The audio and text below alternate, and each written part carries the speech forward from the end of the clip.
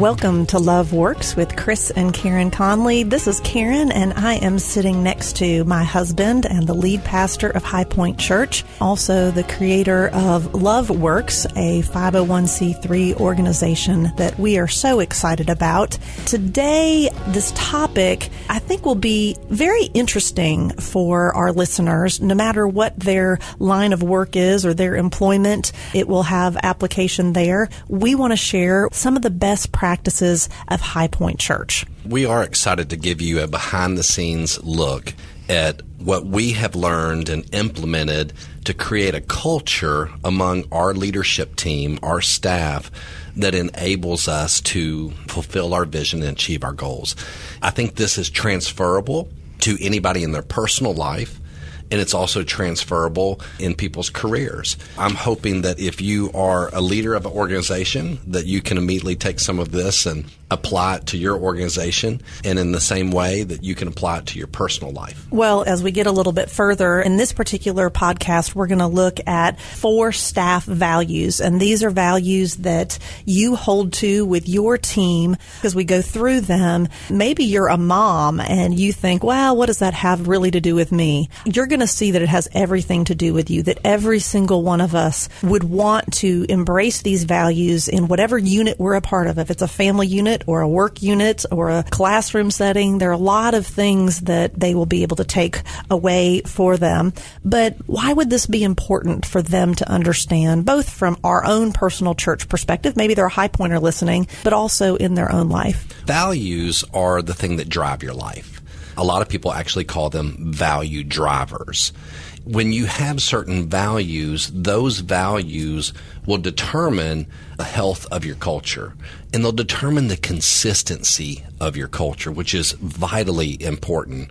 The reason why we want to talk about these staff values is because once you build that culture is intentional or unintentional. You're going to have a culture. You're never going to be in an organization without a culture. And so we want to shape that culture in an intentional way by our values. But we don't want our values just to hang on the wall down the hall. We want our values to live in people so that, just like you said earlier, whether it's your personal value, whether it's a value that applies to the way that you lead your family and build a culture for your family, or whether it's a value in leadership at church or a value in leadership in the workplace. These values are essential in order for you to create a healthy culture, in order for us to have consistency in that culture. Then the values, in many ways, they eliminate variation. So in that way, they really, really help us be able to define what our target is and go, okay, if we do these values on a day-to-day basis, we'll fulfill our vision and we'll accomplish our goals. So in a church setting, obviously, we have a mission that we are called to as believers. And as Highpoint Church, we have a mission to make disciples. So in that context, I can ask this question, but let me also apply it to our family. We have a purpose. We have a mission. We have things that we are wanting to accomplish as a family. And so in either one of those settings, whether it be in a church family or in our own personal family or even in a corporate secular environment, what is needed for a team to be united to accomplish its goals? There's many things, but I think the primary thing, the thing that drives us more than anything, and this is going to sound a little weird at first, okay? You wouldn't necessarily think this is the most natural answer, and it's really kind of 2 sides of one coin. In some ways, you need a common enemy. What do you mean by that? Well, if you look throughout history, whatever that enemy is, sometimes the enemy is just simply a problem. Okay? If you defined the problem that people care about, then people will also care about helping you solve the problem. But if you don't have this enemy, there's nothing that rallies you to motivate you, to inspire you, to unite together to accomplish something. If everything's just always good, we tend to get lazy. If everything's kind of always good, then we don't focus ourselves for the goal. We don't focus ourselves. So every vision ultimately begins with a problem that must be solved. The origin of a vision is a problem. And so you have to define the problem. So throughout history, sometimes you have to have a common enemy. Let me put this into some historical elements.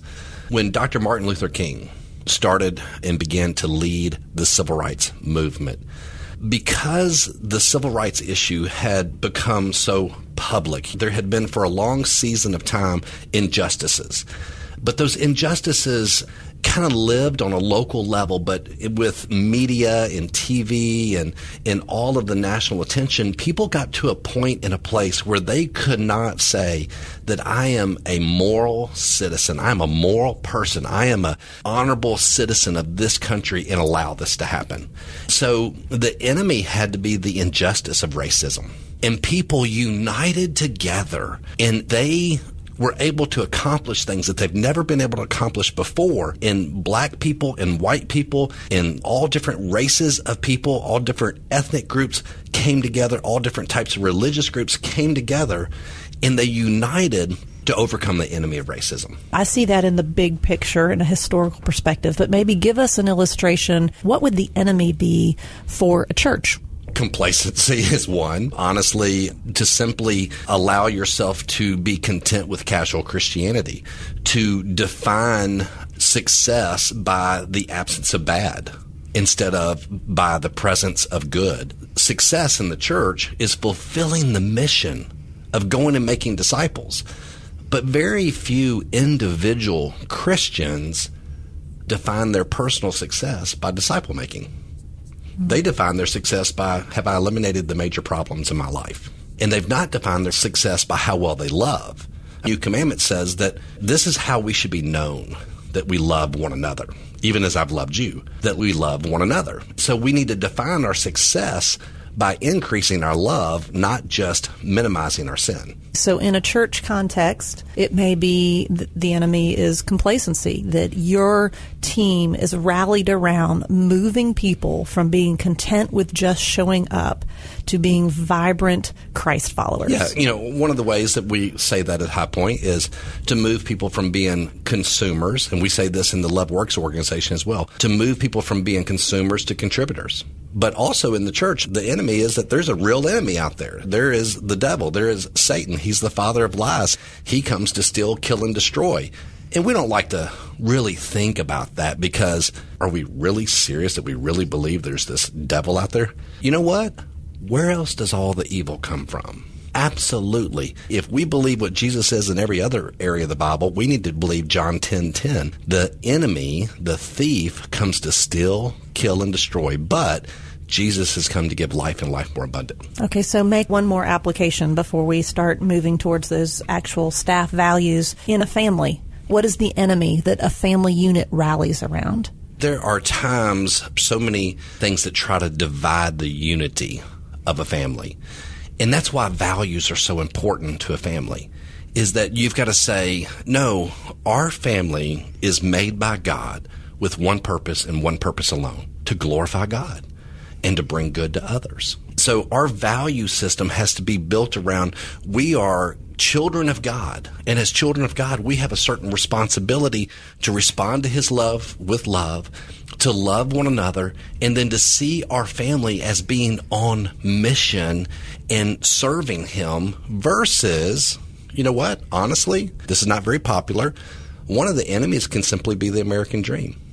Just make as much money as you can, buy as many luxuries as you can, and please yourself and make yourself as happy as possible. Well, and even last night we were having a conversation. Our teenage son had been out of town for a while and we hadn't seen him, and he's busy with this, that, and the other. And I made the comment, we really miss you and glad to have you home. And he said, maybe I will prioritize being home twice a week for dinner, and which we all laughed because twice a week for dinner is not nearly what my expectation was. And so again, it is an example of the enemy of busyness, the enemy of us all just going our own way, doing our own thing, as opposed to being united around, we are Conleys and we're going to stick together and we are going to be a band of brothers, I think is a term that I've heard you use before. That applies even in our own families. What is it that we need to identify as the things that threaten the very core of who we want to be? Well, and sometimes in that,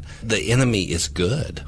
It's that whole dynamic in the book, Good to Great, that good is the enemy of great. And sometimes it's very good things that will prioritize our time and take our time away from the people whom we love the most, the people whom we want to spend time with the most. And there are some very good things that could also cause us to be off mission and not be serving the mission of God, but really be serving ourselves. So what happens, whether it be in a church setting or a family setting or a corporate setting, if we've identified this enemy and then we have a cause greater than ourselves? In that particular situation, one expression, one way that we've referred to this is there's an enemy, there's a problem. Now, when there's a problem, there has to be a solution. And that solution becomes the cause that is bigger than yourself.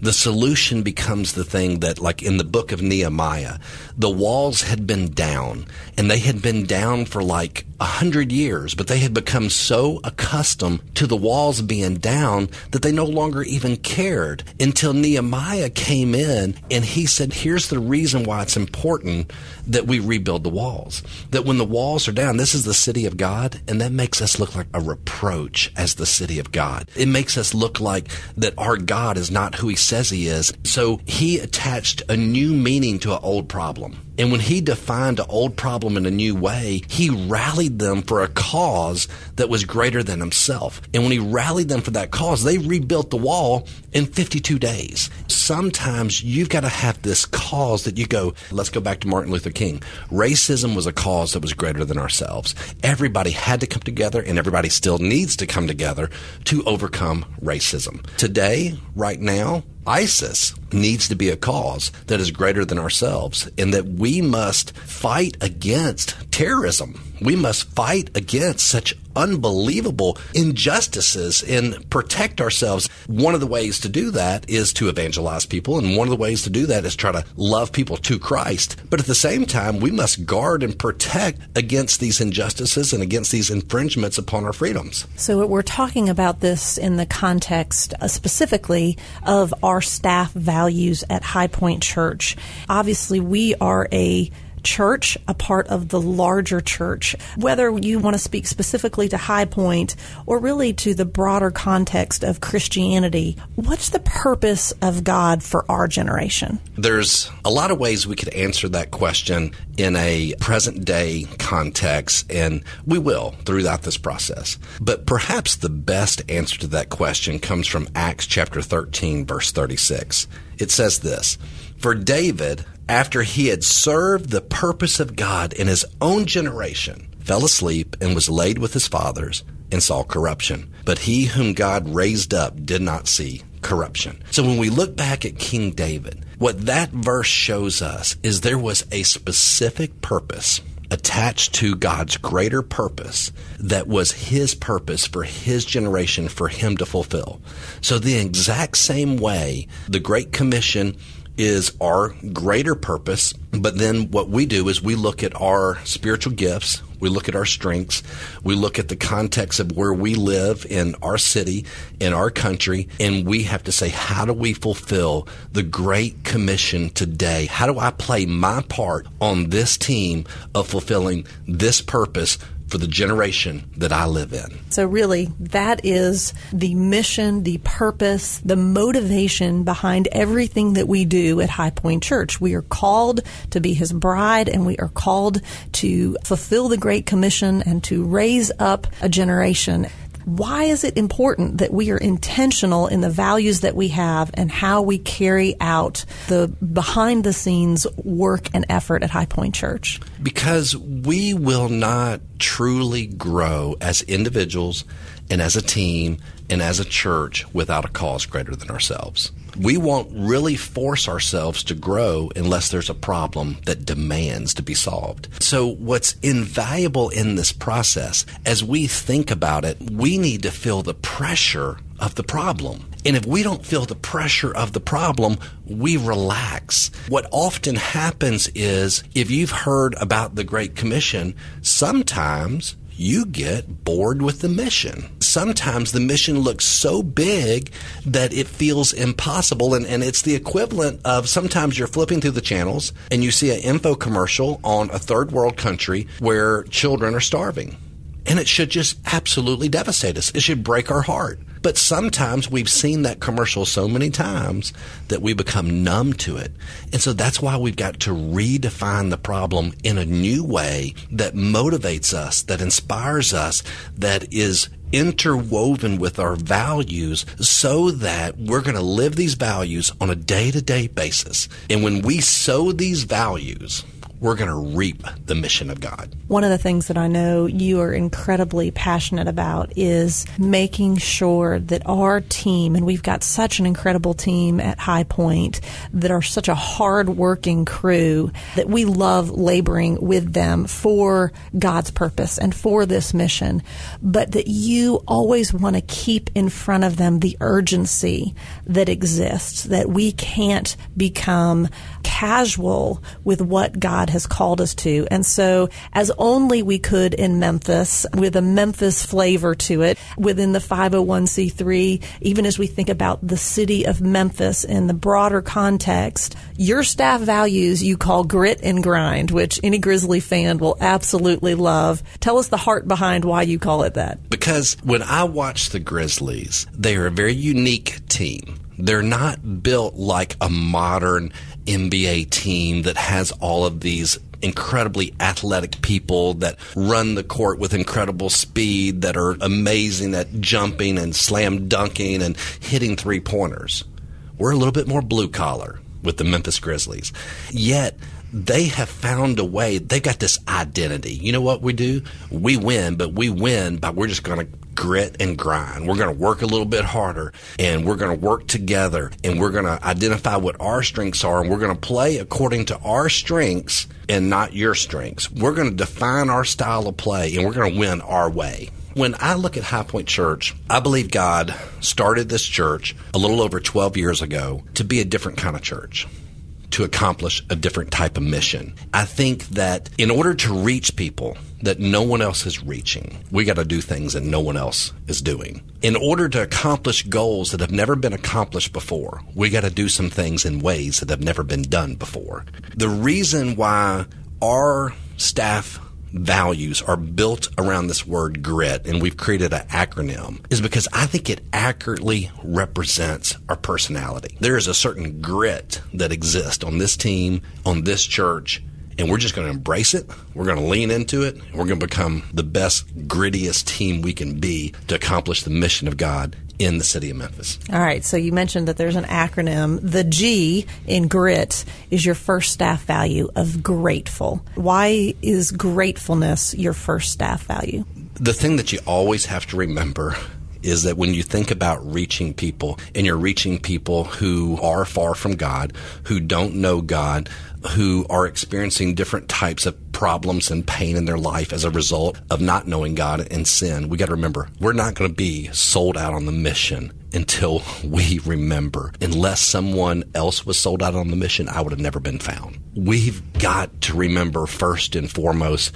our story. We got to be grateful that God the Father sent His Son, Jesus Christ, to die for us, to pay for our sin, and that we are forgiven and we are freed, and now it is our incredible privilege to be a servant of God. A servant isn't a duty, it's not an obligation, it's not something I ought to do, it's a privilege. We want to embrace the Chick-fil-A slogan of, "It is my privilege." I am grateful to serve. I'm grateful that I have a purpose. How many people in life don't even have a purpose? I'm grateful I have a mission. I'm grateful God has invited me to be an ambassador of Christ. I'm grateful that God has given me the ministry of reconciliation. I'm grateful that God has included me and given me the joy and the privilege of being used by Him to see people come to life and life more abundant. We have to keep that focus, because there is an element of work in a church that is still work. But if you can remember the reason that you're there, and every single person, no matter what your occupation is or what you do, if you can tap into that humility that generates the gratefulness that apart from God, I can do nothing. The only reason that I am not needing to be reached is because somebody showed me the way. That gratitude will take us so far in being able to stay focused on our mission. And one of the things things you'll hear me teach all the time is that neutral does not exist. So if you are not grateful, what are you? Ungrateful. Honestly, I've never seen neutral exist. And time again, the scriptures tell us to be thankful and to express thanksgiving. So we don't want to look at this as work, although there is a work element. Actually, we believe work was given from God as a gift before the fall of man. There is now a toil to our labor because of sin, but yet work is a beautiful thing. And we want to embrace the work of God and be grateful that we're included in it. G is for grateful, and as we move through our acronym, R stands for responsible.